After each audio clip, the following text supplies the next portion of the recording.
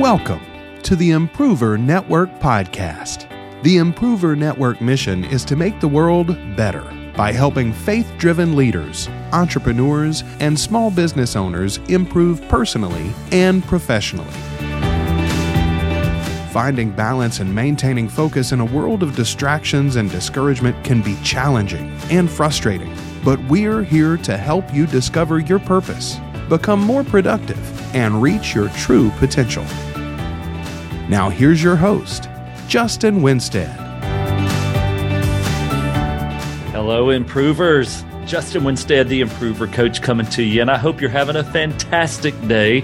And if you're not, maybe this video will make it a little bit better, because maybe it'll make you a little bit better. That's the goal here when we do these videos, is to give you some encouragement and some enlightenment and some tools and resources to equip you to be a little bit sharper, a little bit stronger, be a little bit more efficient and effective at whatever it is that you're doing. It's our goal here to make the world better by helping people improve personally and professionally. So I want to share with you a thought, and it's really probably going to be more of a reminder for you and a chance for you to slow down the RPMs and evaluate where you are in life and business and work for a moment and see if you are actually A-plussing this particular area, or if you need to go back and make some tweaks and adjustments on this topic to be better. And the topic that I want to share with you today is the topic of self-awareness. Now, self-awareness is a very interesting thing, because it's ironic that if we think we have it, there's a good chance that we don't. The people who think they're most self-aware are usually the least self-aware. And we all know people who are like this. They come across in awkward ways or in negative ways, or they're the kind of people that like suck the energy away. But yet, if you were to ask them, they think that they're the life of the party. They think they're the smooth, social, positive people. But we know that's not the truth. There's other people who feel like that they come across as strong and bold and fearless, and that they take on challenges head on. But the way we interpret them many times is being insecure and lacking and not being all there. We don't want to be seen that way, do we? I mean, think about it in your mind. What if you're playing this image in your mind, and what if you've got this view of yourself that's completely inaccurate from the way the rest of the world sees you?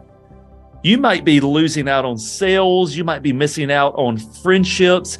You may have opportunities to impact others that are just being missed all around you, all because the reality of who you are and your perception of who you are not the same thing. And I would argue that all of us have this at some point or another. All of us are a little bit skewed in our vision. But yet, with some practical steps and with some effort, we can create self-awareness, and we can begin to get a clearer picture of who we really are.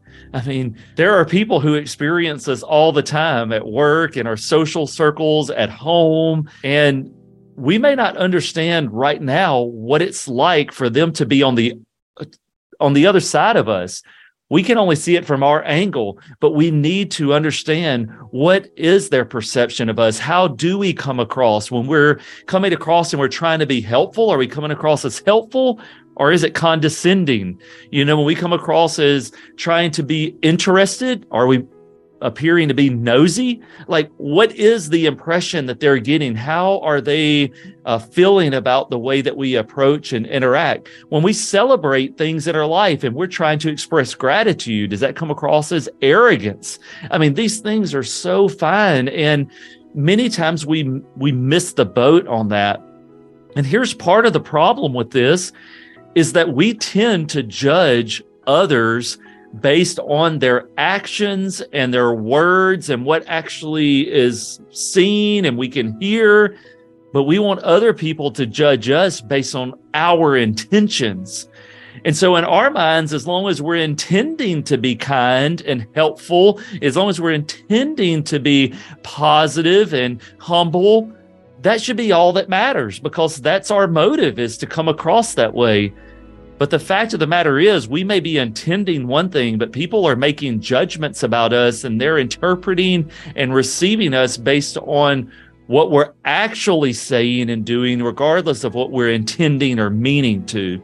So it's important that we have self-awareness. In fact, I would argue that as a leader, the most important and vital attribute you can have to ensure long-term success and growth and stability is your ability to be self-aware. Now, you can't be self-aware on your own. And that's part of the reason why it's so important to be able to develop this, because it requires others, because no one's ever going to be successful long-term without others in their circle who help create awareness. And people have insights and they have perception about things that we don't. And so if we don't surround ourselves with people, there are things we can't see, hear, and understand because we just don't have the minds to see it from all of those perspectives and angles. So the people that are around you and that need to be around you, they are so valuable to ensure your success and to help bring your vision to fruition, because they're going to see things that you can't see. So what do you do? How do you go about this? Where do you go from here if you're like, well, I'm not sure if I'm self-aware or not? Well, by questioning that, that's the first step, is to say, hey, I'm probably not as self-aware as I should be. Those people who know they're self-aware, the only way you can really know it is because you're already habitually and systematically creating these things that allow you to evaluate your perception. These are things like people who often do 360 evaluations or something like that. They're doing some type of peer review where they're intentionally and systematically soliciting feedback from others. There are also people who are involved in masterminds. These are small groups of individuals who get together with a primary purpose of building one another up and exploring issues and potentials and risk that maybe wouldn't otherwise be caught just by going throughout the daily action. So masterminds, in addition to these more formal reviews, but also just having friends around you that are willing to love you enough to call you out on your blind spots, that creates self-awareness. Kids are some of the best at this because kids don't put all the fluff and stuff. They'll just say it the way it is. Like, hey, you got gray hair, or hey, that sounded silly when you said that. You know, kids will just say it. Well, sometimes us adults need to be more childlike in that way, and feel free to just give unfiltered feedback to those that are around us. But most of us, we feel like that's unkind or hurtful or offensive. And the fact of the matter is, there are some people who are overly sensitive, and they will get offended by anything that's not affirming what they want to hear. All right, if you're that way, this isn't for you. And if you've got people around you that are that way, you're not going to be able to help them in this. But I can tell you there are lots of people who love feedback. They love constructive criticism. They love reviews, whether they're online or otherwise, that give them information about their processes, about the experience that's going on in their business, or what it's like to go through the sales conversation with them. They thrive off of hearing that because they want to be better. And if you're a true improver, that's you. If you're really an improver, you're going to want to hear, what do other people feel and think about how I come across and how I speak to them? This is so important that you have that. You know what? I was reading this book in the Bible called Proverbs recently, and one of them really stuck out to me. And it said, better an open reprimand than concealed love. The wounds of a friend are trustworthy. The sweetness of a friend is better than self-counsel. Man, there's so much wisdom wrapped up in those few words, because an open reprimand is better than concealed love. You know what? I wonder how often people around us, in the name of love, they're hiding what they really feel, and maybe their intentions are good, but yet really an open reprimand, them saying, hey, that's not right for you to do that, or hey, that was rude, or hey, that's not the best way to go about this thing. That's actually a better kind of love, because you're trying to build up the person and help them out. The wounds of a friend. Now, these wounds are those kind of things where the friend says, hey, I know this may hurt, but I need to tell you something.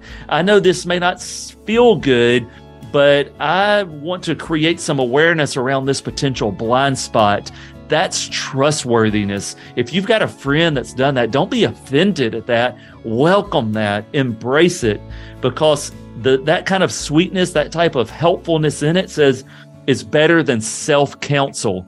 Some of us out there, we're so wise in our own eyes because we fill ourselves with self-counsel. We're always advising ourselves. And so we think our ideas are great. We think we're coming across as smooth and positive and strong and good. And we've got that self-counsel going on and giving ourselves internal high fives. And what we really need is somebody to come along and say, hey, let me talk to you about what's really happening here. Now, on the flip side, some of us are too negative. We beat ourselves up.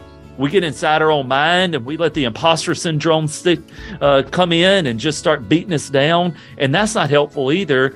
And those other people around us that create awareness say, hey, you're not bad at that. You're actually really good at that. We appreciate it when you bring that skill or when you say that thing or you do that job. That's helpful to the situation. So look, this is a huge topic, way more than I can unpack on a short YouTube video, but just stopping for a moment and considering how others may view you, those in your circle and those you're trying to serve, those you really care about, is worthwhile.